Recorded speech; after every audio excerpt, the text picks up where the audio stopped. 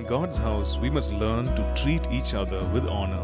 Older men and women as fathers and mothers, younger men and women as brothers and sisters, and spiritual leaders with double honor. Okay, let's prepare to make our declaration this morning. So if you have your Bibles, please turn with me to Ephesians chapter 6. We're going to read a verse from there that is familiar to all of us. And then we're going to rise up and make our declaration.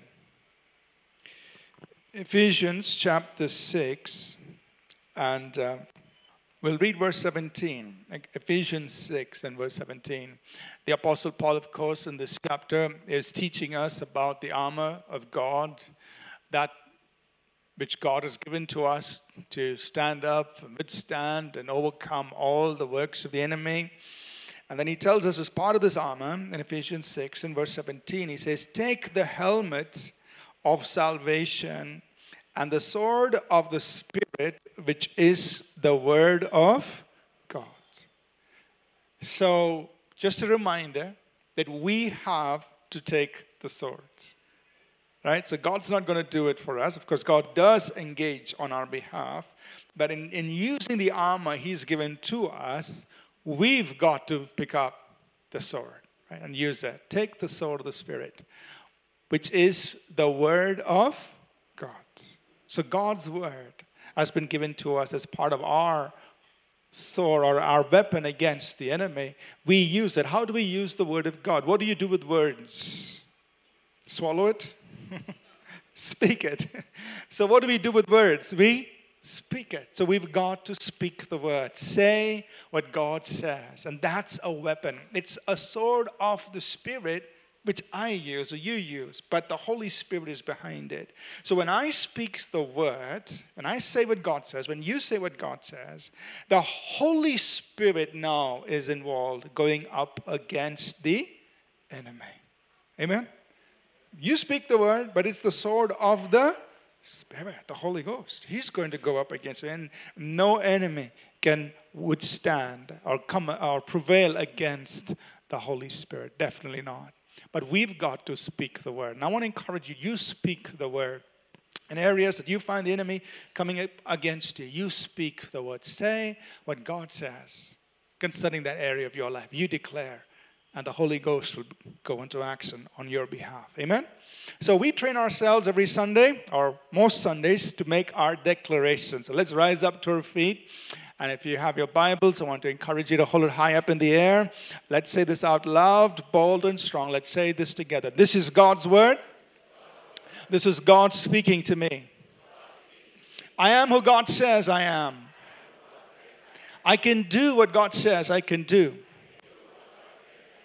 I will become everything God has promised. I'm saved, healed, delivered, redeemed. I am blessed, victorious, prosperous, triumphant.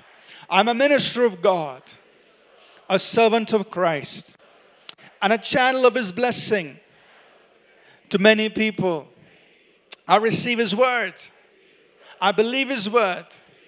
And I live by His word. Christ is my master. And to Him, I am in absolute surrender. In Jesus' name, amen. Please turn to the person or people next to you. Shake hands. Say hello. Give them a big smile. And then you may be seated, please. Over the last several weeks, we've been studying through Paul's first epistle to Timothy. So let's all turn there, please, to 1 Timothy, and we are in chapter 5. So today, we're going to pick up in the 5th chapter of Paul's first epistle to Timothy, and we're going to spend some time learning some things from this chapter. Now, just as a quick review, because we had a little gap there with Good Friday and Easter, and in case we've forgotten what we've heard so far, just do a very quick review, bring us all up to date so that we could then pick up on chapter 5. So, this is Paul's letter to Timothy. Paul has appointed Timothy to take care of the church in Ephesus. Timothy is a young man at that time. He's about 35, we estimate, it's not precise, but we estimate he's about 35 years of age. He's been put in charge of a very strong, powerful, spiritual church in Ephesus, which is also in some way a mother church to other churches in that region, Asia Minor. In that region, we know that there were 7 churches which are addressed in the first few chapters of Revelation. They're all in that same region, and Ephesus is like the mother church to all of those churches, and Paul is in charge of this. We said that Timothy is in charge of this. Timothy has spent about 18 years now traveling with the Apostle Paul.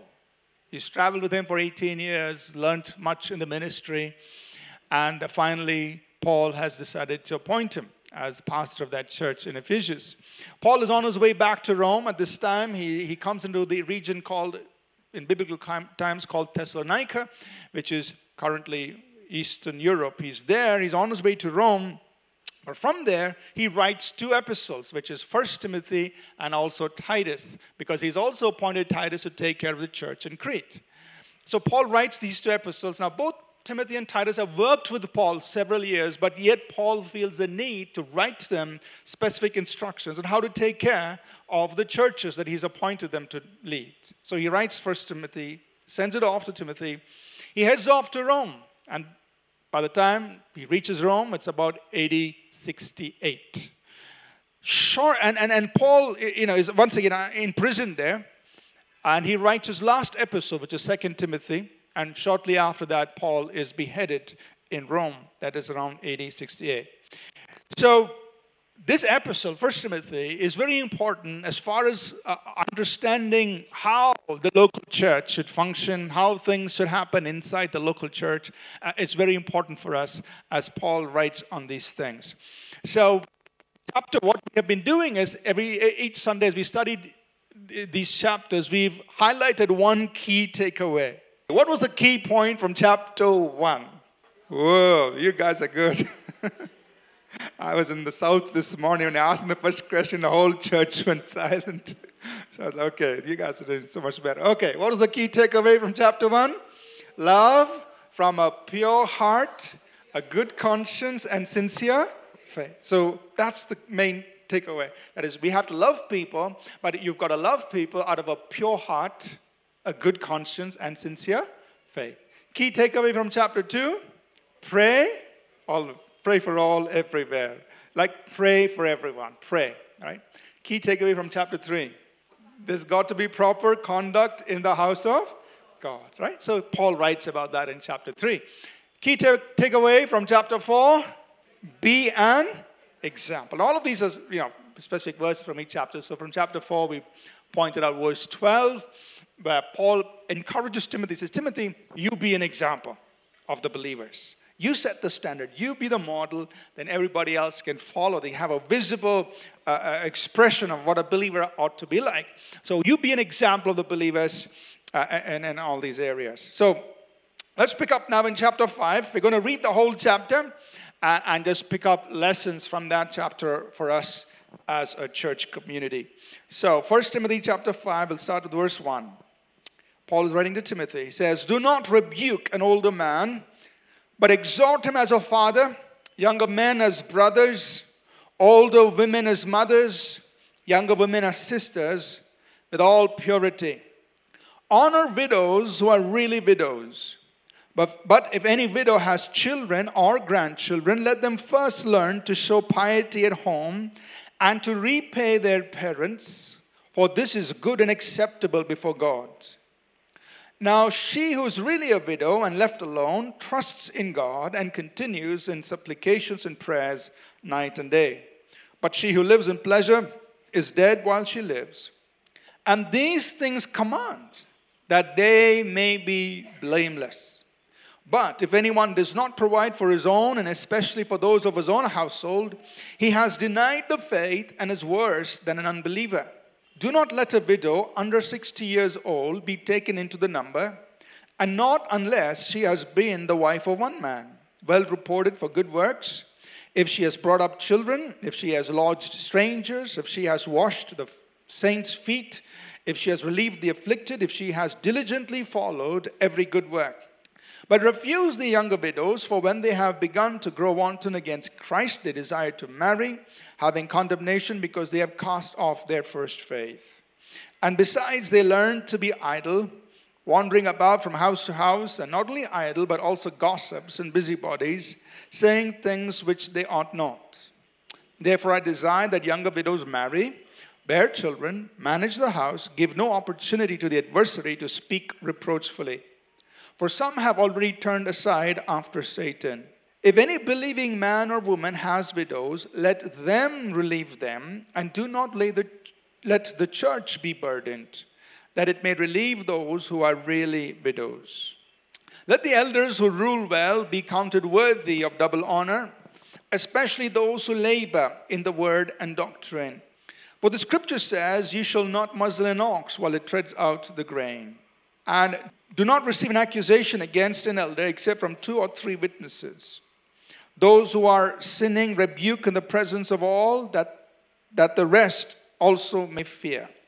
I charge you before God and the Lord Jesus Christ and the elect angels, that you observe these things without prejudice, doing nothing with partiality.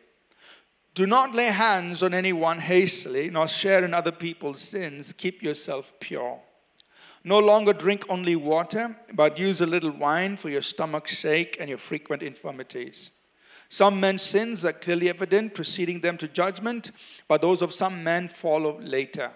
Likewise, the good works of some are clearly evident, and those that are otherwise cannot be hidden. Now, when studying this chapter, or just looking at this chapter, I've broken it down into 6 sections or 6 portions that we're going to cover. So I will just mention these 6 sections that we're going to talk about in 1 Timothy chapter 5. First, Paul addresses relationships within the church.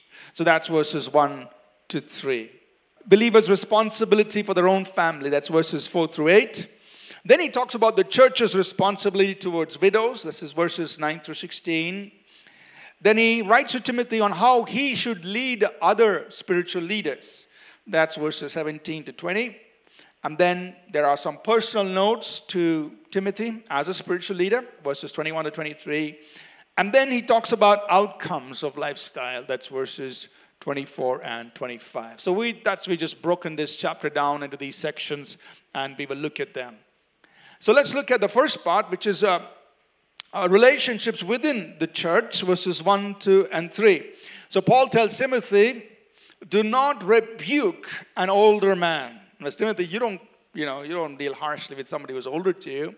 But what do? He says, this is what you need to do. You exhort them as fathers, as a father, treat younger men as brothers, older women as mothers, younger women as sisters with all purity. Honor widows who are really widows. So, in essence, what Paul is saying to Timothy, here's how relationships should work within the church. You honor older people as fathers and mothers. Younger people, you treat them as brothers and sisters. And those are widows, honor them. The key thing is simply this. Honor everyone. Amen? Now, I know that here as part of our culture, we are trained, at least it used to be that way. We used to, we would, out of respect, we would say when somebody's older, we'd call them Mr. So-and-so, Mrs. So-and-so. Or if you know them a little better, you'll call them uncle and auntie, just as a sign of respect, out of honor, right? And you do things that way. You honor, you show respect, you demonstrate it. You honor those who are older, treat them as fathers and mothers. Younger people, you treat them as brothers and sisters, and honor widows, you respect them. So the key thing is here, in our relationships, there's got to be honor. Yes? Amen? And then he continues from there, verses 4 onwards. He is talking about believers' responsibility for their own family, verses 4 through 8. And he starts off, of course, by addressing a situation of need in the family, that of widows. He says, look, if there's somebody who's lost their spouse. I know in his writing he's specifically addressing the women, she. But we could definitely apply it even for the man. So if the husband or the wife, they've lost their spouse, what does he say? If, verse 4, if they have children or grandchildren, let the children or grandchildren show piety at home. Demonstrate your, I'm using the word religion for a lack of a better word, demonstrate your religion, demonstrate your faith. Where? At home. By taking care of that need that is in your home. You all with me? See, show your faith there. Let them show piety. Let them show that at home. And to repay their parents. Do something to take care of that need. Do something to address that need. Rather than saying, what can the church do about this? No. Start first with the children, the grandchildren. Let them respond to that need. How are they going to address that? They show piety, show your faith, show your religion, show that at home by doing something to address the need of this person who's been widowed. And it says in verse 4, for this is good and acceptable before God. This is a good thing to do. That as believers, we honor at home, in the family. Do what you can. The children or the grandchildren. Reach out to either the parent or the grandparent who's been widowed. Demonstrate your faith at home, because this is good and acceptable in the eyes of God. Are you listening? Most of us say, okay, let's see what the church can do. We'll get to that. The church has a responsibility. But first thing, he's saying, let's look at the children. Let's look at the grandchildren. What can they do for the need that is in their home? And then he talks about who a real widow is. He says, this is who a real widow is. And she spends her time in prayer, verse 5, in supplications and prayers. And that's how she's got to live. She's spending her time doing that. And notice verse 7. He says, and these things command that they may be blameless. That means talk about these things in church, Timothy. Tell people how they've got to live in their home. Command these things. That's a strong word. He didn't say suggest. He says these things command. You instruct God's people. This is how they got to live their family life, their life at home. So that they may be blameless. I mean, this is the right way to live before God. Teach these things in the church. Teach these things in the house of God. So people know how to live at home and that they can be right in the eyes of God. And then he makes a very strong statement there in verse 8. He says, look, if somebody does not provide for his own, especially for his own household, he says, very strong. He's denied the faith and is worse than an unbeliever. I cannot separate my faith in God from my responsibility to my family. If I do that and I say, look, God will just take and abandon, he says, you're worse than an unbeliever. It's pretty strong. So we've got to be careful here that my faith cannot become an excuse or a reason for me to abandon the responsibility of my family. The need that is there, I've got to attend to it. I've got to take care of it. If I just run away from that, I don't provide for my own house, Paul says, you're worse than an unbeliever. And then he gets down now from verse 9 through 16. You all with me so far? I know it's pretty serious stuff here. Verse 9 through 16, now he's talking, then he addresses the whole issue of what should the church do for those who are really widows, right? But he has a qualifier for who a real widow is, according to the definition here. He says in verse 9, a widow is somebody above 60 years of age. And verse 10, she is somebody, she's been the wife of one man. And verse 10, she's really served the church. She's done a lot of good works. She's taken care of strangers, served the saints and those who have been afflicted. And she's been diligent in every good work. So that's the definition. If you find such a person, 60 years of age or above, been the wife of one man, and she's really served the church, now the church has a responsibility. You need to take care of such people. Are you understanding? That means we need to take care of their needs, make sure they're able to live the rest of their life. They have food provided for, they have a place to live, etc. The church, the local church community should do something for them, is what Paul is teaching. But verses 11 through 16, he's talking about young widows. And what's Paul saying there? He's saying basically, if young widows, they're left by themselves, they get into all sorts of unnecessary things. So he encourages in that passage there, verse 14, let them marry, bear children, manage a home, and go forward in life. So they're young widows. Paul says, let them get married, set up a home, move forward, instead of getting involved in all the wrong things, and may even go away from the faith. So in order to avoid that, we encourage this. But notice in verse 16, if any believing man or woman has widows, let them relieve them, and do not let the church be burdened, that it may relieve those who are really widows. That means the church should really take care of people who do not have the means to take care of themselves.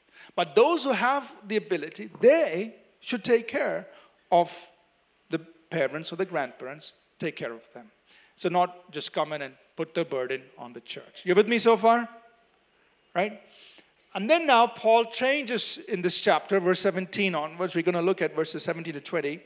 As Paul is talking to Timothy, now he's teaching Timothy on how he as a leader should lead other leaders. Because remember, the church in Ephesus already had an established leadership, which Paul appointed 9 years prior. 9 years before this, writing of this letter, Paul had spent 3 years in Ephesus. He had also already raised up leaders there. And so they already have elders there. And now Paul is telling Timothy how he should lead the leaders. Verse 17. Let the elders who rule well be counted worthy of double honor, especially those who labor in word and doctrine. Now, implying there that, look, we're going to treat everybody with honor, but the elders, the word elders as a presbyter, that means it's used for anybody in spiritual leadership. Those who labor in word and doctrine, let them be treated with double honor. I mean, you really give them respect. You with me so far? Right? So you treat people. And he says, Timothy, you treat everybody with honor, but you give double honor to those who are under your leadership or laboring in word and doctrine. And verse 18, he says, for the scripture says, you shall not muzzle an ox while it treads out the grain, and the laborer is worthy of his wages. Saying that those who are laboring in word and doctrine, they should be taken care of. Their needs also should be taken care of.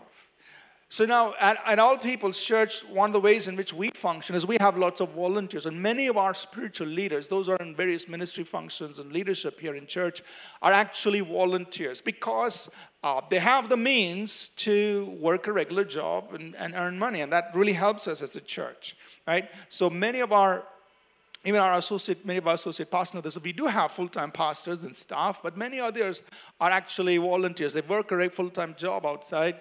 Many of our other leaders who serve are all volunteers. Those serving in many ministries serve as volunteers. So we are not neglecting the fact that we do need to take care of their physical needs. That's mandated in Scripture.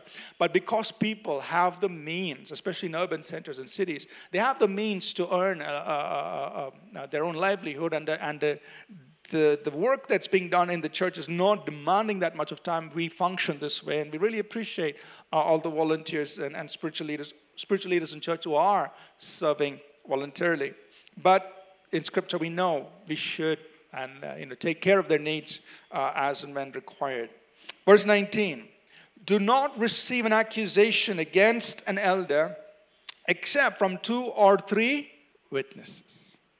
So if somebody comes and says, so he's telling Timothy, look, somebody comes and tells you, okay, I found some problem here with this leader. You appointed him and got it from. You don't make a decision based on one person's words. What do you got to do? Investigate. You need at least 2 or more witnesses, right? So you don't just go and make a decision based on, somebody said something about you, so no. You check. You investigate. You need two or three witnesses. And there have been situations over our journey as a church when I've had to do that. When somebody said something about somebody, I said, no, we won't make a decision based on one person's word. We sit down, find out what's going on, get into the problem, investigate. And then most of the time you'll find it's just one person's, misgivings about somebody, and it's not worth pursuing. So you just let it go. But he says in verse 20, those who are sinning, so that means leaders who are continuing to sin, those who are sinning, rebuke in the presence of all, that the rest also may fear. So if you find a leader that is under your leadership who is continuing to sin, is continuing to do things wrong, that means there's this, it's implying that you've dealt with this issue privately, said, look, there's got to be change, you've got to address this privately, you've addressed it privately, but they are continuing to sin. That means those who are sinning, they're continuing to do something wrong as leaders. In that case, you need to address the matter publicly, right? But you've done what you can do in making sure that you've investigated it, you've checked it out, you've brought about private correction, but it's continuing. Now you're addressing it in public. You're going to deal with that in public so that other people may also fear. Other people may also know that that kind of thing is not acceptable. They should not be drawn away with that. Verse 21, I charge you before God and the Lord Jesus Christ and the elect, that you observe these things without prejudice, doing nothing with partiality. So Timothy, as a leader, you've got to be careful that you do nothing out of prejudice, your personal bias, or partiality, favoritism. You're with me so far? Yes. So as a leader, it's so important. And as a church community, we are called All People's Church. So we don't give any preference to a certain language group, a certain cultural group. Nothing of that. We are all people. We treat everyone equally. Amen? And we, in our leadership, or people who are serving, who are heading up ministries, we have people from diverse backgrounds and language groups and cultures. We do not have any prejudice, no partiality. That's important. That's an instruction in the Word of God. Amen? And we try our best to continue that way. And I personally try to just identify with all people, all kinds of people. So when there are people from the north, then I say, oh, yeah, I'm part north. I'm right from, part of me is from Rajasthan. Then I find some people from south. I say, yeah, part of me is from Tamil. And some people from Kannada say, yeah, part of me is Kannadiga, whatever. So I just, just play the game, just identify with everyone. No prejudice. No partiality. Because that's the instruction in Scripture. And the same thing in all the decisions that we make. Whenever we make decisions, I try not to just say, how does this thing meet this person's need? I always step back and look at the big picture. Because if we address one decision a certain way, we've got to do that across the board for everybody. Otherwise, it becomes partiality. So in making decisions, always take a step back and look at the big picture. Saying, okay, if there's some person who comes with a need, if we as a church respond to this need like this, that means we have to respond the same way to all other needs, the same needs presented to us. You with me?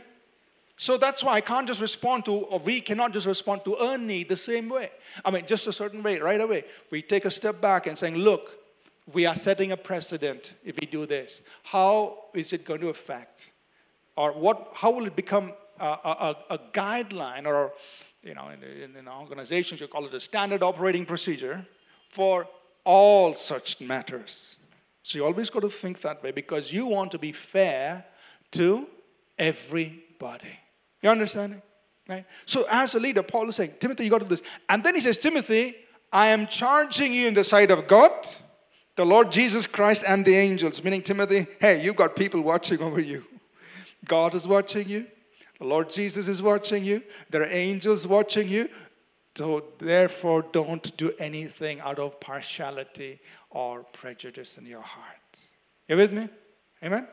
And then he continues, probably verse 22. Do not lay hands on anyone hastily, nor share in other people's sins. Keep yourself pure. Now, remember the context is leadership. Laying on of hands in the New Testament is for several purposes. One is when you're ministering healing, you're ministering deliverance, you're laying hands on people. But also when you're appointing leadership, you're laying hands on people. So in this context, he's dealing with leadership. He's not dealing with ministering healing or deliverance. So in this context, he says, don't lay hands on anybody means don't appoint anybody into leadership in a hurried way.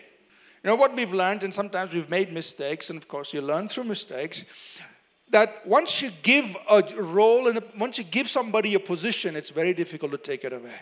It's very difficult. It's very delicate. So what we've learned over the years, of course, we made a lot of mistakes in the beginning, but what we've learned over the years is we first let people function and see how they function. And if they do well in the function, then we give them the position and title. It's a very safe way to operate. You can do that in church. So usually when people come and say, Pastor, I want to do something. I say, yeah, do whatever you want. Do it. Just serve. Just find where you want to go and start serving. There will be no title. There will be no position for that. Just serve. But then you're watching their function. And if they do it well, then you bring in their function and role or the title. Because now they've proved themselves. And that's what Paul even taught in the 3rd chapter. Before you appoint bishops and before you appoint deacons, first prove them, then give them, then appoint them. So that's how we operate across all our locations in church. We don't lay hands. We don't appoint people hastily into their role in the function. Just let them serve, and then comes the title, and then comes all that. And then he says, nor share in other people's sins. Keep yourself pure. Don't get caught up in other people's wrongdoing. So many times people like to use the pastor's name for lots of things. Pastor said this, pastor said that. So I've got to be careful, and that's true of all our leadership here. We've got to be careful not to get our name pulled into so many things. Why are you doing it? Pastor told me. So that immediately becomes license to do something. So we are very careful. I try to tell people, I can counsel you, but your decision is your decision. Don't put my name on it.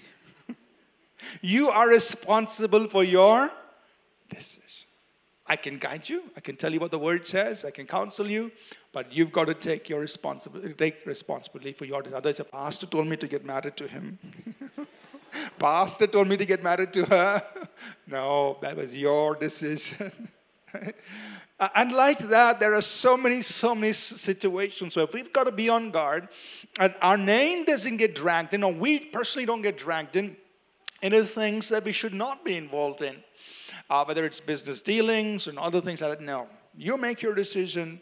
I can counsel you, guide you, but we got to stay away. Why? Because we don't want to get dragged in to what other people are doing, and especially if it's wrong. So stay away. Do not become an accomplice. Don't participate in those things. Keep yourself pure. You guard yourself. You watch over your own life. Verse 23, probably the most interesting. No longer drink only water, but use a little eno for your stomach's sake and your frequent infirmities. Okay? Now, Paul is addressing a problem Timothy had. He had a stomach problem. Right? And so he was saying, okay, Timothy, use a little wine for its medicinal value. And if Paul was writing in today's time, in our time, he'd probably use something else instead of wine. Something to help your stomach. Okay? The point I want to get across is don't use this verse as the license to go drinking a little wine.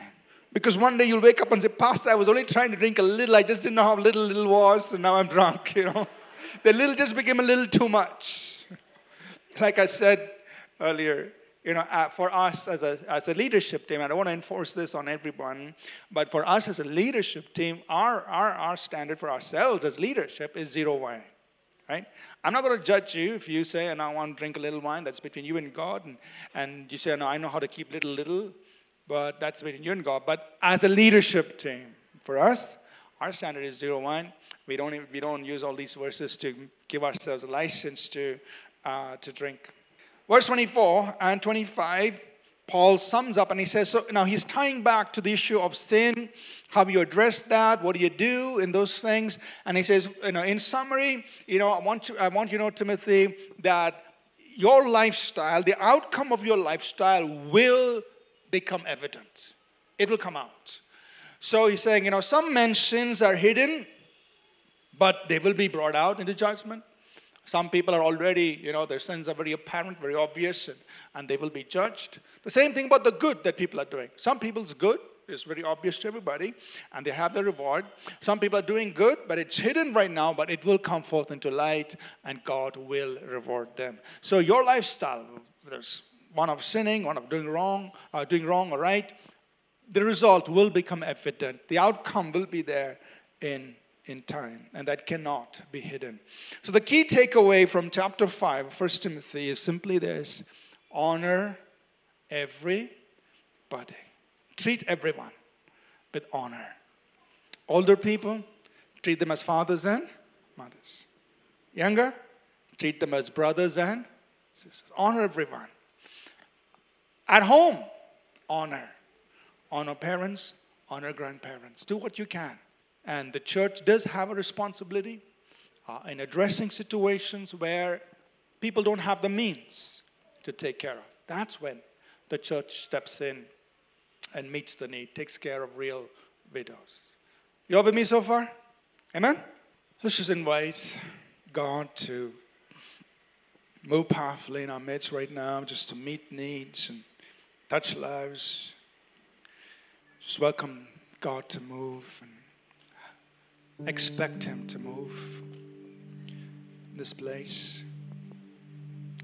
Take a few minutes, please, just to pray for yourself. If there are things in your life that you want God to do, I want you to just pray for yourself, and then also pray for other people in this place. And just say, God, if there are people who need to be saved, we pray they will be saved. If there are people who need healing, God, we pray your healing power will flow through their bodies. And there are people who need to be delivered, God, from oppression and all kinds of trouble. God, deliver. God, work miracles. Move, oh God, in the lives of your people. Because we worship a living God. We serve a living God. And He invites us to ask. He invites us to have faith. So I want to take a few moments just to pray. Pray for yourself if you have anything. There's nothing you need to pray about for yourself. Just pray for other people in this building now.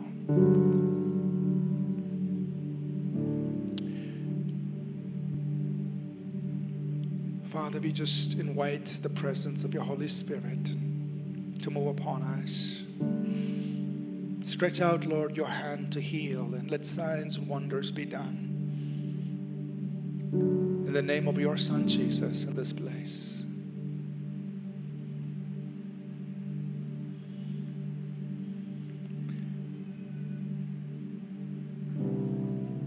We thank you, God.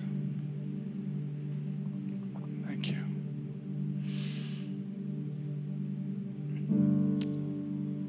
We're just going to pray we'll start off by praying for people with nerve-related problems. You saw God just do something on Good Friday, and so we're just going to build up on that. So there could be all kinds of problems, damage that are caused because of damage to nerves, or to the brain, to the nervous system. So if you have any problem connected to that, I'm going to pray from here. I want you to believe God. If you've got a pinched nerve, a sciatica, or something that's really troubling you, I want you to believe with me. If there's any other problem like that, you hurt or damaged to nerves, some part of your body. It could be, your eyes, it could be the hearing, it could be some other part of your body. I just want you to believe God with me right now as I pray, that I'm going to ask you to check your body to see if God has touched you right now. So people with nervous problems, any kind, small or big, I want you to extend your faith right now. Thank you, God. Father, we just pray right now for your healing power to flow.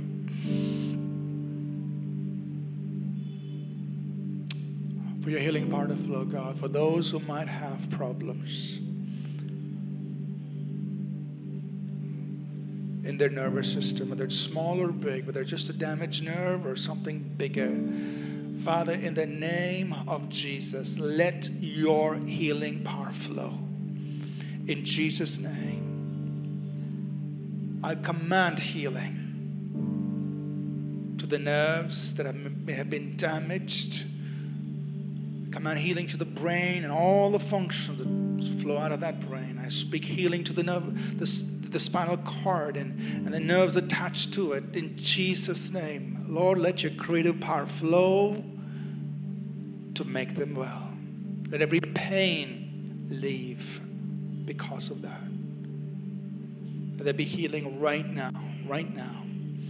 I also rebuke every spirit of infirmity that may have attached itself to those bodies. I command you to go in the name of Jesus. Every pain, I command it to go in the name of Jesus. Holy Spirit, come upon them right now, right now. We just thank you, God. Thank you. Thank you. We praise you, Father. Thank you. Okay. Other people, is there anyone here this morning? As we pray right now, you feel God touched you in your body, in that area, that just check your body. If there's any pain, the pain has gone. I want you to check your body. And if you find something has happened, just raise your hands. I can see you. That God's touched you. Maybe that pain, that you had that pain constantly, but it's gone now. Just put your hand up if I see anybody. Anyone? Just put your hand up. Say, yeah, the pain is gone. I'm fine. Okay. I don't see any hands. That's all right. Okay. Let's stand up to our feet, please. Just continue. Before we close this morning, I just want to give an invitation for people here. If you've never received Jesus into your heart before this, the Bible tells us that we all need a Savior. We all need somebody who can save us from our sins, the result of our sin, who can bring us into a relationship with God and bring us into the family of God and give us meaning and purpose in life. So if there's anyone here this morning, you've never received Jesus into your heart and asked him to forgive your sins, bring you into the family of God, I want to just lead you in a simple prayer that you can pray with me, asking Jesus to do that, and then we will close. So let's just bow our heads, please. And if there's anyone here, you've never received Jesus into your heart, I want to give you an opportunity to do that right now. Just pray this with me. Lord Jesus, I ask that you forgive my sins. Come into my life. Make me a new person. Make me a child of God. And help me follow you and you alone the rest of my life. And I ask this in Jesus' name. Amen. Anybody? You pray the prayer with me for the very first time this morning? If you don't mind, just raise your hand. Anybody pray the prayer with me for the very first time this morning? Can I see your hands? Anyone? Up on the balcony? Anyone? Okay. All right, I don't see any hands here. I'm assuming everybody. There's one hand? Someone? All right. There's one. Let's put our hands together. God bless you. God bless you. Anybody else up on the balcony? If there's anybody, you pray the prayer. All right. Our greeters will come and give you a bag. I don't know. It could be a red color or a green color bag. And along with that bag, there's a little card that says decision card. We just like you to put your name and your contact number. Just give it back to them. It'll help us be in touch with you. And they'll also give you instructions on what to do with the materials in that bag. In case you prayed a prayer but didn't raise your hand, on your way out, on either exist, there will be greeters with these bags. Just ask them. Just tell them, I prayed that prayer. I was a little shy to raise my hand, but I want that bag. And they will give it to you. Just write your name on that card, the decision card, and they'll give it to you. And we'll be in touch with you just to help you grow in your journey of faith. Amen? All right, so what did we learn today? Honor everyone. Honor everyone. Let's close. The grace of our Lord Jesus Christ, the love of God our Father, and the sweet fellowship of His Holy Spirit be with each of us today and always. In Jesus' name, amen. God bless you. Thank you so much for being here Sunday morning. See you again. Have a great Sunday. We trust that this message was a blessing to you.